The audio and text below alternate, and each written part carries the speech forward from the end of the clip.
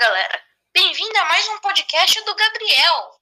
Nesta sexta, iremos falar sobre um livro bem legal, na minha opinião.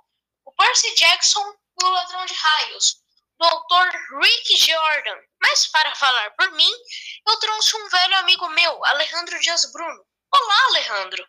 Olá, Gabriel. Tudo bem? Sim. Então, você poderia falar mais especificamente do capítulo 13 e 14 do livro Percy Jackson e o Ladrão de Raios? Claro. Bem, o capítulo 13 se trata da viagem de trem do Percy até Nova York.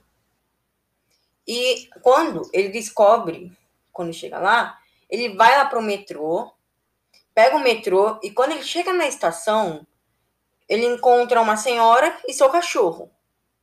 Mas aquela senhora e aquele cachorro eram, na verdade, monstros e o cachorro era uma quimera.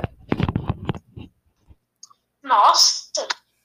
No capítulo 14, após uma longa batalha e difícil, Percy é picado pelo rabo da quimera, que era uma cobra Nossa! E cai no rio do nada. São vários animais juntos, né?